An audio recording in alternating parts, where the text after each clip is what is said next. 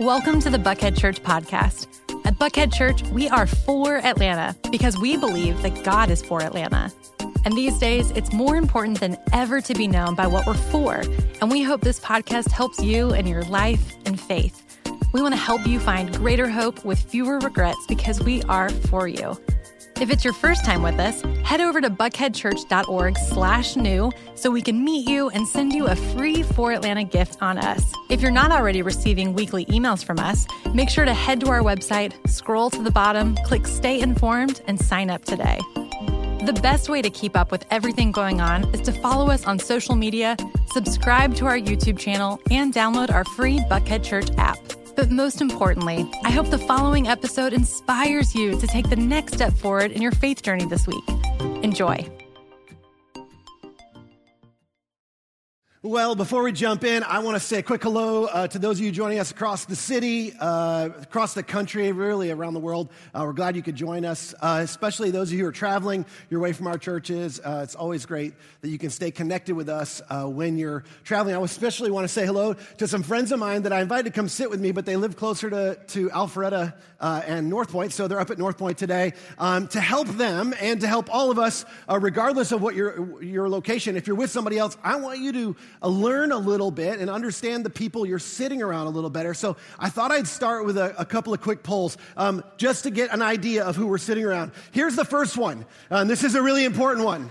It's an easy way to judge people and understand them. Does the toilet paper go under or does it go over? I need everybody to participate. Where are my under people? Under? Toilet paper goes under? Okay. And how about toilet paper goes over? We do have a bunch of holy people. That's awesome. Hopefully, everybody else voted the same. Here's another one. This is a softball. This is an easy one. Coke or Pepsi? Where are my Coke people? How about Pepsi people? Pepsi people? You live in the wrong city. Okay. How about this one? Beach or mountains? Beach or mountains? Where are my beach people? All right, the beach people. How about mountains people? Okay, all right. So a little more beach than mountains. How about this one right here? It's an important one. Where are my LeBron people? GOAT, greatest of all time. How about MJ? All right, how about this guy right here? He doesn't get a lot of love.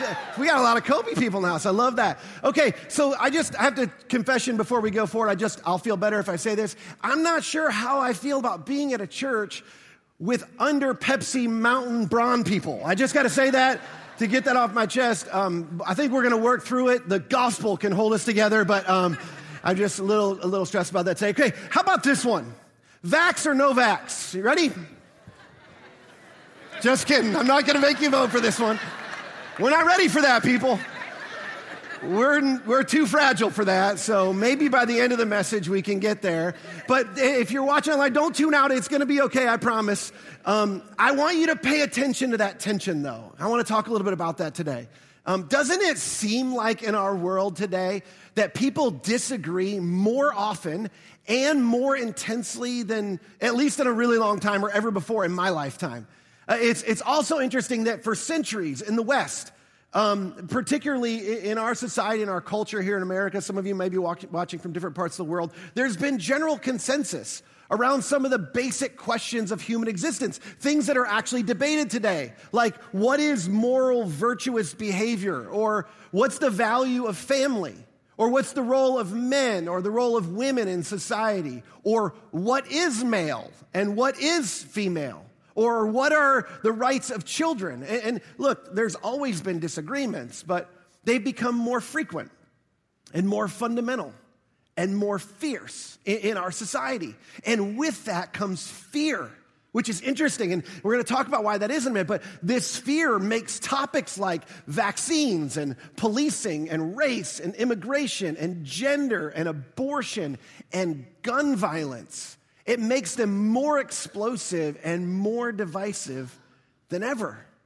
Now, now that I have everyone's undivided attention and all of our armpits are sweating, including mine, you all want to know, where is this going? Like, where is he going with all this? Today, we're continuing our series, Friendology. And we've been talking about some of the things that keep us from developing the type of meaningful cultural, or a culture of meaningful relationships in our lives, the type of relationships we need. And there's at least 3 significant barriers. In week 1, we talked about the fact that we're becoming increasingly isolated in our culture, which ironically was actually the very first problem in the scriptures. It's on page 2. Everything was good on page 1 that God created, and then he discovered that mankind, not the man, but mankind was alone.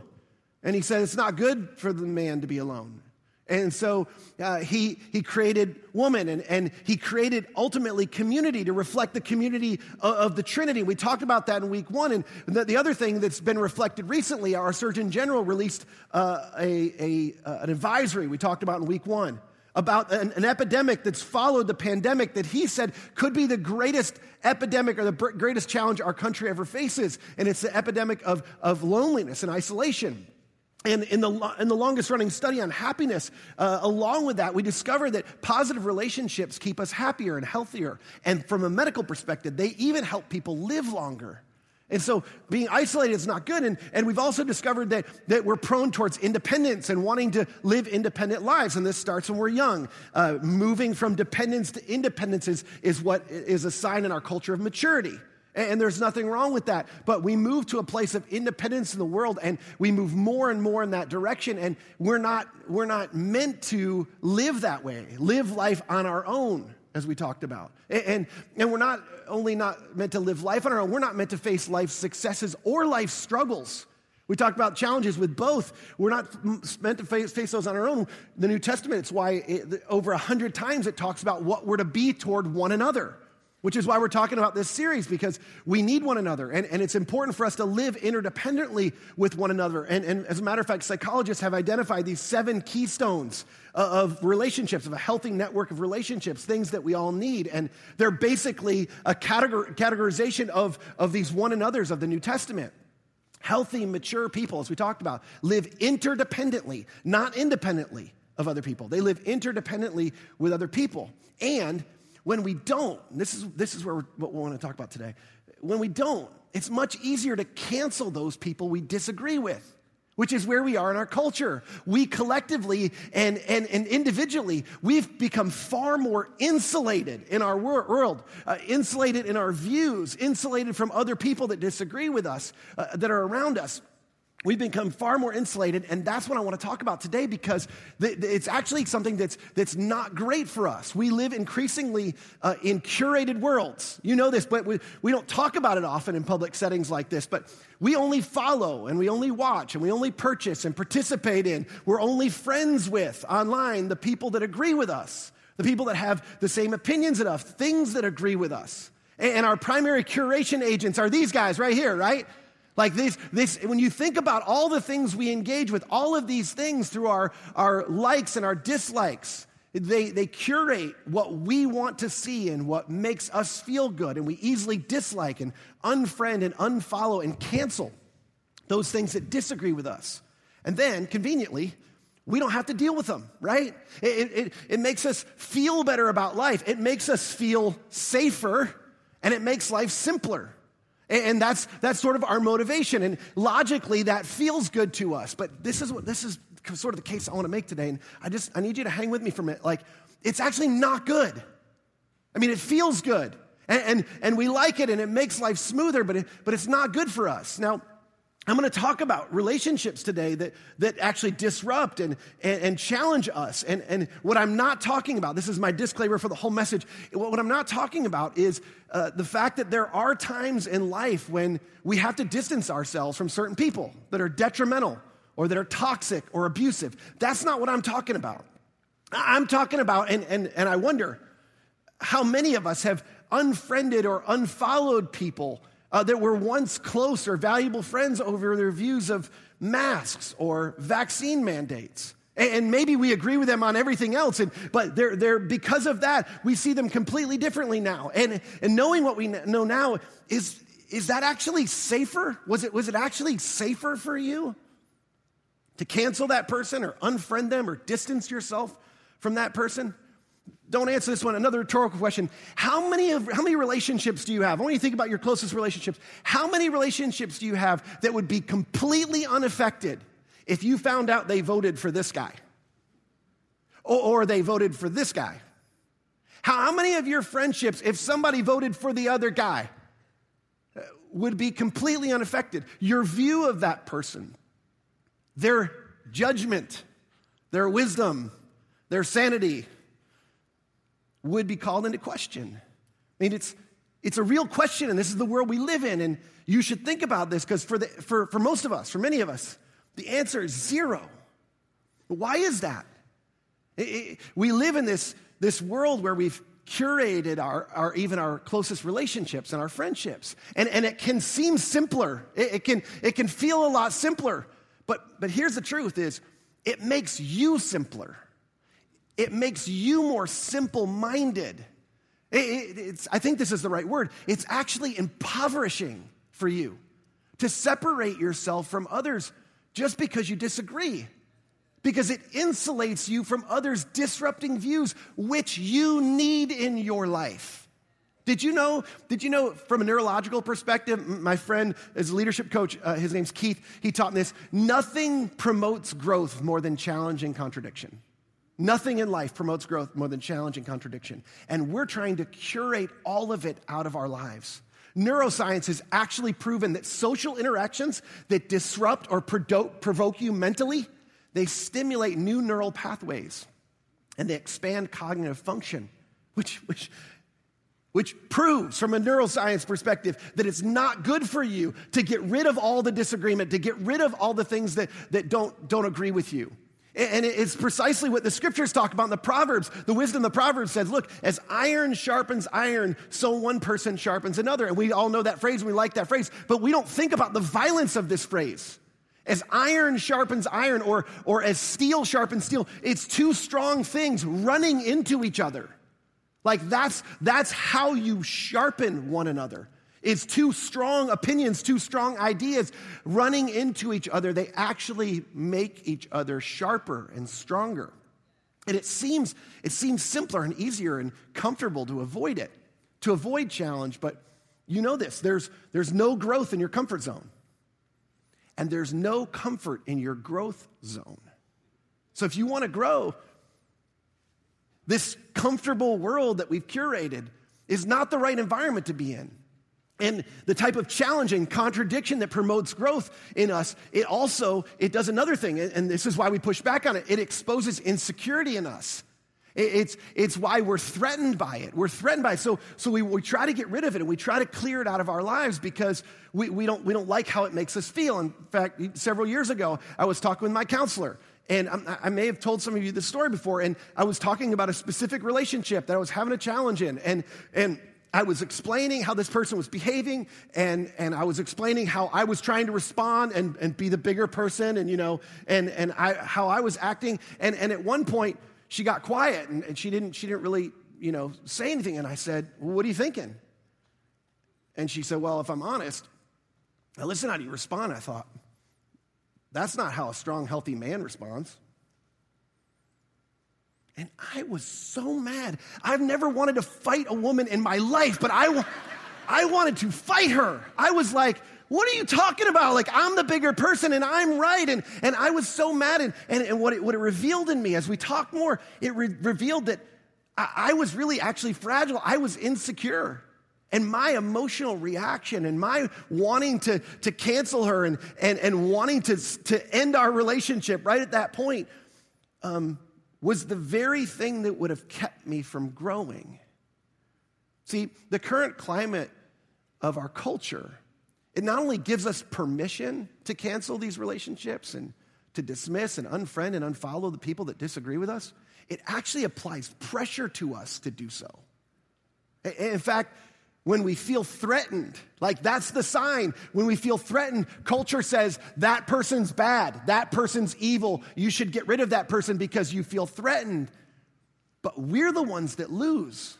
And is it possible that what we feel threatened by is not actually because of them, it's actually because of something that's happening inside of us? The Apostle Paul addresses this in the New Testament. He's writing to a group of churches. He writes several letters, but this letter is to a group of people in a church that he started and that he's coaching.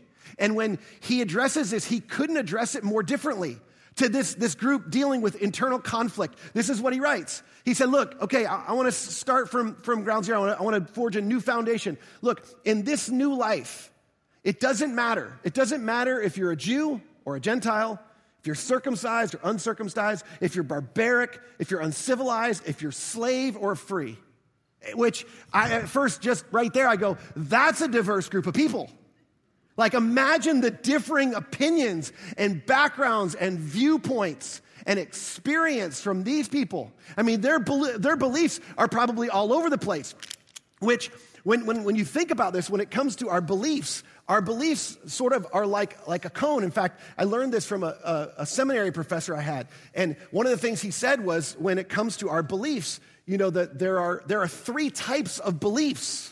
And you don't always know which type of belief you have, but we have beliefs, and some of them are facts, or they're based on fact. And these things are the things that are really true, and maybe we know they're true, maybe we don't know if they're true, but there are certain things you believe that are facts. And I know you think that all the things you believe are facts, but they're not, because some of them are just your opinions. And you think you're right, but you just haven't run into something that broke your opinion yet, that reshaped your opinion. Maybe there's a perspective that you needed or that you didn't have. And then the other one is just feelings. You know, it's not even to the level of opinion. It's more like, yeah, that's what I think. That's how I feel about it. You know, it's sort of your gut reaction. And again, some of those might be right, but many of them aren't. And so there's these three different levels of belief. And here's the thing. When it comes to our beliefs, the level of certainty in our beliefs, it goes this way. The closer certainty, there we go. The level of belief increases as we go up this cone. And as you notice, there's very few things that are here at the top. Like, because there's a lot of things that you believe that aren't actually true. And this is true of all of us. And there's more things that are just your opinions, and there's even more things that you have strong feelings about that are really not facts, but they're what you believe. And the Apostle Paul's trying to bring some clarity to this. And he goes, hey, at the very top here, there's only a few things up here, but right here at the very, very tip top of this, here's what you need to know. Christ is all that matters. And he lives in all of us. So in this new life, doesn't matter what your background is. You got different views, you got different opinions, you come from different backgrounds. That's not necessarily a problem. But here's what you need to know. Christ is all that matters, and he's in all of you. And that's really, really important, because he's going, this is the facts, and the truth is this is how our beliefs work, but this is how relationships work. And you know this. As you move down the cone, you move to different depths of relationships. Our depths of relationships move downward in this cone. And in your conversations, if you just think about your conversations, just factual conversations about the weather and what time it is and what's going on in the news, I mean, those are just surface level relationships. And that factual content is the most basic surface level of all of our conversations and relationships. But as we share opinions and we share feelings, relationships move to a new depth. And psychologists have long talked about the fact that many relationships have a hard time getting past the opinion level to the feelings level, where we forge the deepest of friendships and the deepest of intimate relationships. I was recently listening to Matthias Barker, though, who's a Christian psychotherapist out of Nashville, and he made this fascinating insight. He had this fascinating insight about our culture. And he said that cancel culture, in his estimation and in the research he's done, he's realized that cancel culture has had a profound effect on this. And now our primary insecurity is not sharing feelings. We don't even get to that level. It's sharing opinions. And the reason is for fear of being judged or rejected by people, which psychologists claim is our deeper subconscious motivation. It ensures we don't have to deal with people who could reject us. So when you cancel people first, when you get them away from you and only have to deal with the people that agree with you, you have less risk of people canceling you. And you do it because you think it's protecting you. But this is also the reason we do this for our kids. And we don't want them, we want to insulate our kids from rejection and from failure because we want to protect them. But do you know that actually makes them weaker and less resilient? I mean, like, actually makes them weaker and less resilient. I'm not judging you because I'm this parent. My wife would tell you, like, I was the kid, my mom let me do whatever I wanted because she couldn't control me. I did a lot of dumb things. It's a wonder I'm still alive. When my kids get on something high, I'm like, whoa, get down. You're going to get hurt. I mean, that's me. And I don't know why I'm that way, but there's an insecurity in me. And maybe it has to do with losing a family member that's close to me, but I'm afraid in that. And it's not about them, it's about me. And when we respond in our insecurity, what we do is we actually make ourselves weaker and less resilient, and it's counterintuitive. And as a result, we're becoming more and more fragile as a society, which is why it's hard to have conversations about anything meaningful with people that may disagree with us so that we can learn, is because we're afraid of them canceling us or rejecting us, and we're quick to cancel them or reject them. And it's simultaneously shallowing our relationships across the culture. And it's not any different in the world than it is in the church. In the church, it's the same way. And while that's the way of culture, it's not the way of Christ. The Apostle Paul goes on, he says, look, since God chose you to be the holy people he loves, you must clothe yourselves with tenderhearted mercy and kindness and humility and gentleness and patience. And I think he chose this carefully because this is about how you present yourself. This is what you put on. It's not necessarily what's inside of you. It's not necessarily your natural reaction. But he said, look, when you wake up in the morning, this is what you need to put on. You need to put on tenderhearted mercy and kindness and humility and gentleness and patience. God chose you. He set you apart. He gave you this new life. And this is how he wants you to present yourself. This is how you represent him. Imagine if we approached one another this way.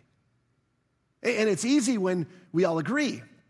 You're going, oh yeah, I do that. Well, that's because you live in a curated, insulated world. He goes on though, he says this. He says, look, this is what that means. You need to make allowance for each other's faults and forgive anyone who offends you. It's like, this is what you need to do. You need to move toward people with tenderhearted mercy and humility and kindness and patience, even when, or especially when they're wrong, or they're in the wrong, or they offend you. Here's what you need to remember. Remember, the Lord forgave you, and so you must forgive one another. You've made your mistakes. You needed to grow. You still do. So do I. And you know how God treats us? With kindness, with patience, forgiving us the way that we ought to forgive other people. That's the way of Jesus.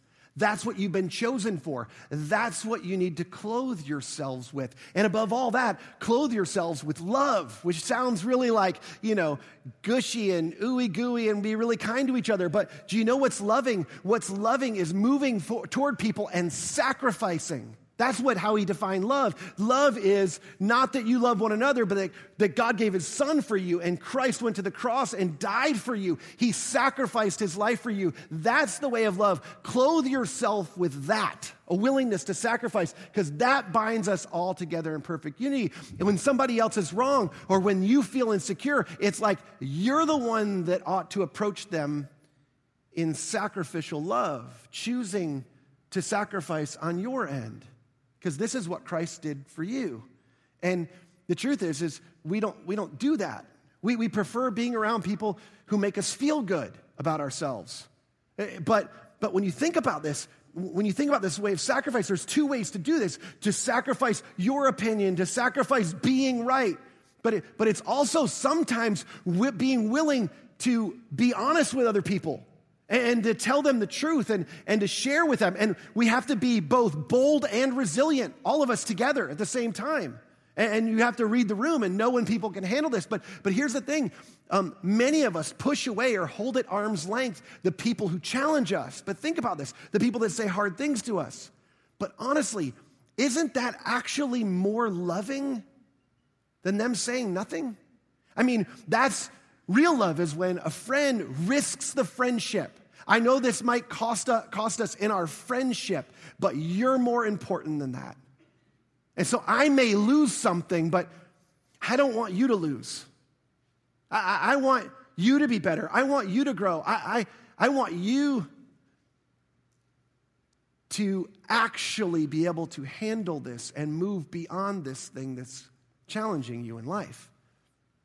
He goes on, he says, let the peace that comes from Christ, from being united in Christ, rule in your hearts. For as members of one body, you are called to live in peace with one another. This is fundamental number one from our fundamentalists. You remember the fundamentalists? The very first one was Jesus is God's Son and our King. Jesus Christ rules in our hearts, and his rule in our hearts is what leads us to peace. It's what, this fundamental idea is what gives us the solid foundation when we allow the sovereign rule of Christ to govern our lives. From that flows this supernatural peace. Because the foundation that we have, we gain this greater confidence just in the midst of diverse opinions and perspectives and ideas. You don't have to be insecure because your standing, who you are, is secure regardless of what other people think of you, regardless of people associating you with one idea or another, or with one candidate or another. It's like, oh yeah, because you supported that, you believe all of these things. I mean, that's what we do in our culture, and we feel threatened by that. But here's the thing, feeling threatened simply by viewpoints and opinions of other people is evidence that something else is governing our lives. It's either our pride, I mean, there's probably more, but oftentimes it's either our pride, I gotta be right, I wanna be right, I don't wanna be wrong, I'll show you, I can argue my point, I've been wrong, I've argued this point for too many people, I've represented this idea for a long time, and I wanna save face, and you would never say it that way, but that's what's behind all that. And our pride is all wrapped up in some of our beliefs and ideas. And then on the other side, there's fear. And there's fear that's been created by the world out there. And the world online, the mob online really, that tells us like, hey, if that's a slippery slope, you believe that and you go that route or you affirm that idea, and guess what? You're gonna affirm all of these things, and we're afraid people will cancel us and misassociate us and miscategorize us. And that's a fundamental misappropriation of what's governing our lives, and it's not the rule of Christ. Pride and fear are not something that Christ uses to motivate us in our lives. So I want to talk really practically. Like, what does this mean? I'd like to suggest that there's at least 3 keys. There's at least 3 keys to surviving this and really maintaining, creating, and retaining the type of diverse relationships, the diverse, meaningful relationships that actually help us grow. The first one is this. The first one I would say is you got to be clear. And we talked about this. This is why I think the Apostle Paul started out the way he did. You have to be clear about what's fundamental, what's foundational for you and for your life and your relationships. This corresponds to the factual level. The Apostle Paul, he's talking about on a factual level, what are you most certain about? And it's not the deepest level of relationship. Don't miss this. But it is the most foundational level of relationship. It's not to the deep levels, but it forms a strong foundation for your relationships. Common ground, as you know, is the substance that determines durability in relationships. And when our common ground is something weak, I mean, when there are things that are not fundamental, when there are things like, oh, but he's really cute, or she makes me feel good about myself, or they've got a lot of money, they do a lot of nice things for me, and when it's all those types of things, like that's not a strong relationship. See, the more fundamental the common ground in our relationships, the stronger the foundation is. That's why the Apostle Paul said, look, when it comes to your new life in Christ, that's what matters. In fact, he said, that's all that matters. I mean, there's other things that are fundamentals, but the thing that's really at the tip here, if you call yourself a Jesus follower, if not, this is still going to be helpful, but if you call yourself a Jesus follower, this is not optional. It's like this is required. Like what's at the very top, the thing that matters the most is that Christ's life is in you, and Christ's life is in that other person. You are both created in his image, and that's got to be primary in terms of how you see yourself and your identity. And that forges and creates a stronger foundation in our relationships, regardless of your differing beliefs, differing opinions. You can survive those things if your foundation's strong. The second thing is this, is I think we need to not only be clear, we need to be curious. I mean, we have lost this in our culture.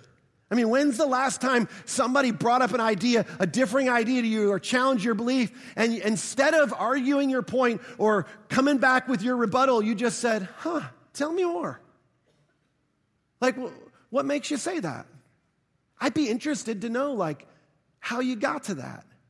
And what happens is our pride and our fear, they get in the way, and they're the enemy of curiosity. And so we don't ask. And by the way, I don't know if you know this, but in academia, for a long time, our opinions have been considered the lowest forms of human knowledge. Do you know this? In academia, anytime somebody's wanting to offer an opinion, they're basically saying, hey, listen, take this for what it's worth. It's just an opinion. It's not seen as, it doesn't matter how big an expert you are. This is code for, and it's cluing you into, this might not be right. But that's not how we see our opinions. They're lower forms of human knowledge because they're based on self-understanding, a limited perspective. And an expert knows this. When they talk about something that's not their expertise, they go, look, this is what I'm an expert at, but if you want to know my opinion on that, here's my opinion. This, I know for sure. I've studied this, but that's just an opinion. But here's what we do. We've elevated opinions above empathy. Here's why this matters, because empathy requires us to suspend our egos and to see something from someone else's perspective, to live in another person's world. But it leads to deeper and greater understanding. It leads to deeper relationship and curiosity. Curiosity and empathy. You need to understand this. Curiosity and empathy, they don't mean agreement and alignment. Like you don't have to agree and align with somebody else's beliefs to be curious and empathetic. But when you are, it cultivates new depth, both in our character and our beliefs and in the relationship with the person that we're talking to. In her book, Braving the Wilderness, Brené Brown, she says this, people are hard, quote, people are hard to hate close up, so you should move in. And when somebody disagrees with you, we're tempted to cancel, we're tempted to dislike, to unfollow, but what if you just got curious? I mean, what if you decided to move towards them, to maybe, as the old saying goes, walk a mile in their shoes, become empathetic? I mean, if you want to be really radical in our culture today, cancel culture. That's how you do it. You cancel culture. And the reason is because cancel culture, it hooks us with this bait of guilt by association, which is something Jesus was never concerned with. In fact, he was primarily, talk about the original victim of cancel culture. The people that believed like Jesus the most canceled Jesus for hanging out with sinners and eating with them. And Jesus is spending time with those people. He never worried about guilt by association. He saw it as an opportunity to influence by listening and being empathetic and understanding and meeting needs. And he did this over and over. I can't help but wonder if that's what his brother James got from him. James, in James chapter 1, he says this, you've heard this before, be quick to listen and slow to speak, which I don't think any of us can hear that enough because that is countercultural. That's not the way our world works. It's like we want the megaphone first. We want to speak first. We talk over each other. We debate issues instead of actually listening to one another. We listen, and while the other person's talking, we're formulating our argument rather than actually listening to them. And James says, be quick to listen and slow to speak. And then look at this. He says, and slow to get angry, which is curious. It's a bit of an odd addition, actually, to the list, because he says, look, you need to be quick to listen and slow to speak and slow to become angry. And I think the reason he says that is because that's what happens to insecure people without a strong foundation. Like, we react, and in our emotions, we're driven by how this makes us feel when somebody differs with our opinion.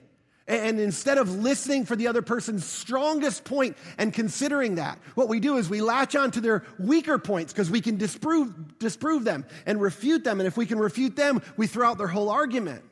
But what if instead, when somebody has a different opinion, you got curious and you saw it as an opportunity to grow? Sometimes it's going to shift your perspective. At other times, it just solidifies your perspective. Because if you can find an answer or formulate an answer to their strongest opinion or their strongest argument, your position and your confidence in your own position becomes stronger. And so we have to be clear and to be curious. And the third thing is we have to be cautious. Which some of you are thinking, oh, finally, with all this crazy talk, we got cautious up there. We need to be cautious. But this is not what you think. And in fact, here's why you need to be cautious, is because our feelings and our emotions, more than anything else, cloud our decision-making ability.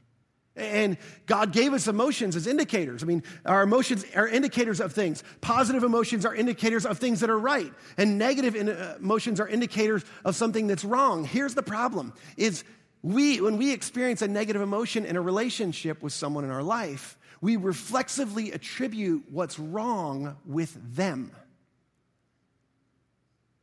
Is it possible that negative emotion you're feeling is not because something's wrong with them, but it's something that's wrong in us? See, our emotions have the ability to betray us. And too often, we allow our relationships to be eroded or even destroyed because we've misassociated what's wrong. And more often, it's not something that's going on in them, it's something that's going on in us. And so we have to be clear about what's foundational. And we have to be curious about other people's opinions and ideas. And we have to be cautious. We have to be cautious about what's going on inside of us. Several years ago, I did something that I don't even know I'm this courageous now, but I had my leadership team was a group of people that I really respected a lot, and I noticed that there was a less engagement in some of our meetings, and we were having these meetings on a regular basis. We're talking about really important things, and I noticed people were engaging less and less, and there were some important decisions that were ahead of us, and we were it was multi-week conversation, trying to sort some of these things out, and I decided in the midst of that, I just thought, I'm not getting out of this what I need to get out of. So I decided to do a self-imposed 360. Some of you may or may not know what that is, but I hired a leadership coach. And I said, hey, I want to get feedback from everybody around me. And so she helped me employ a anonymous survey of the people that worked around me, my boss, my peers, and the people that work directly for me. And they all filled out, they answered the same questions. And she got the results, and then she kind of put together the results, and we sat down. And at the top of the list was the fact that it said something like, Joel spends too much time explaining his thoughts and ideas when they differ from the group. Basically, it was like, he talks too much. And I was so irritated. And I told the person, the leadership coach, I just started, I was like, look, I need to explain, like, the reality is these people, you know where this is going. She's like, you're doing it right now. I'm like, but I just, if they understood, they saw it from my perspective. I'll never forget this. This is what she looked at me. She looked at me, she said, look, you don't benefit from information you don't have. You already know what you think. You already know what you believe. You already know what you want to do. Why don't you listen to them? Why don't you listen to their viewpoints? You've got these people on this team for a reason. They're great leaders. They have good thoughts. When you spend the whole meeting explaining your ideas, you don't mine out of the meeting what you really need to get out of these people, and that's why they're disengaging. It changed my mindset. I saw differing viewpoints as opportunities to learn, to grow. See, true, meaningful, healthy relationships are becoming scarce in our world, particularly among adults. And in a world where we're becoming more isolated, we have to be more diligent about these relationships.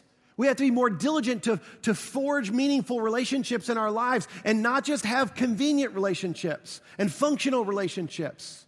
But as adults, you need people you can find common ground with and forge deep, meaningful, interdependent relationships, because we're trying to become independent, but we need to become more dependent on one another. And interdependent in those relationships, as we talked about a few weeks ago, where we're leaning on people and we're allowing other people to lean on us because we need those relationships in life. You weren't meant to do life alone. And while it feels safer and it feels simpler and easier to be insulated from the views and beliefs and other people in your world that disagree with you, in this new life under the rule of Christ and with your identity firmly placed in Him, we have to value and preserve the type of diversity that exists within the body of Christ, because our backgrounds are all different.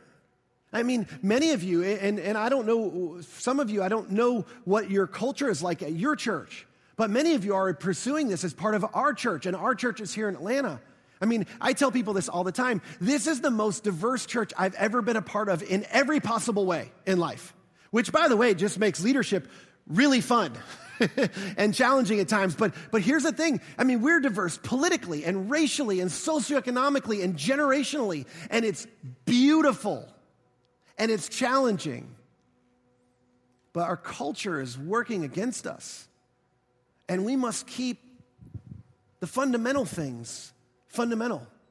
We have to be clear about what's fundamental, and we have to be careful to not shut other people down and be curious about why they are the way they are and why their opinions are what they are, because there's often opportunities for us to learn there. And we have to be cautious because our feelings and our emotions betray us, and we've become more fragile as individuals and as a society as we live in these buffered worlds where we've curated all of the things that are challenging and disagreeing and disrupting in our lives out. So when they come, we shrink back. Here's the thing I'd encourage you. If you're not connected in your church or in this church, right around the corner is our season of connection. And someone at your location is going to tell you more about this, but this is more important than ever. I finish with this. If we fail, this is the Surgeon General's warning, if we fail to build a more connected society and live more connected lives, we will pay an ever-increasing price in the form of our individual and collective health and well-being. And we will continue to splinter and divide until we can no longer stand as a community or as a country. Instead of coming together to take on the greatest challenges before us, we will further retreat to our corners, angry, sick, and alone.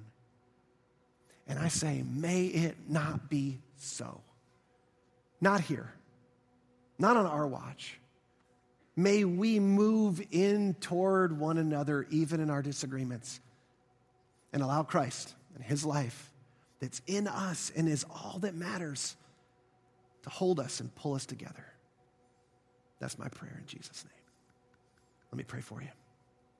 God, thank you for opportunity to talk about things like this in a place and amongst a community here in our city and across the country of like-minded people. But I pray that we wouldn't be so like-minded that we wouldn't continue to grow and expand our views and our influence. But I pray just the opposite, that in amid our diversity of views and opinions, that we would move towards one another in unity and allow your life to hold us together and be a model for our communities around us, for our cities around us. And maybe even the church could forge a new trajectory and a new trend in the culture across our country that would completely change the trajectory of community in our world. And I pray it in Jesus' name. Amen.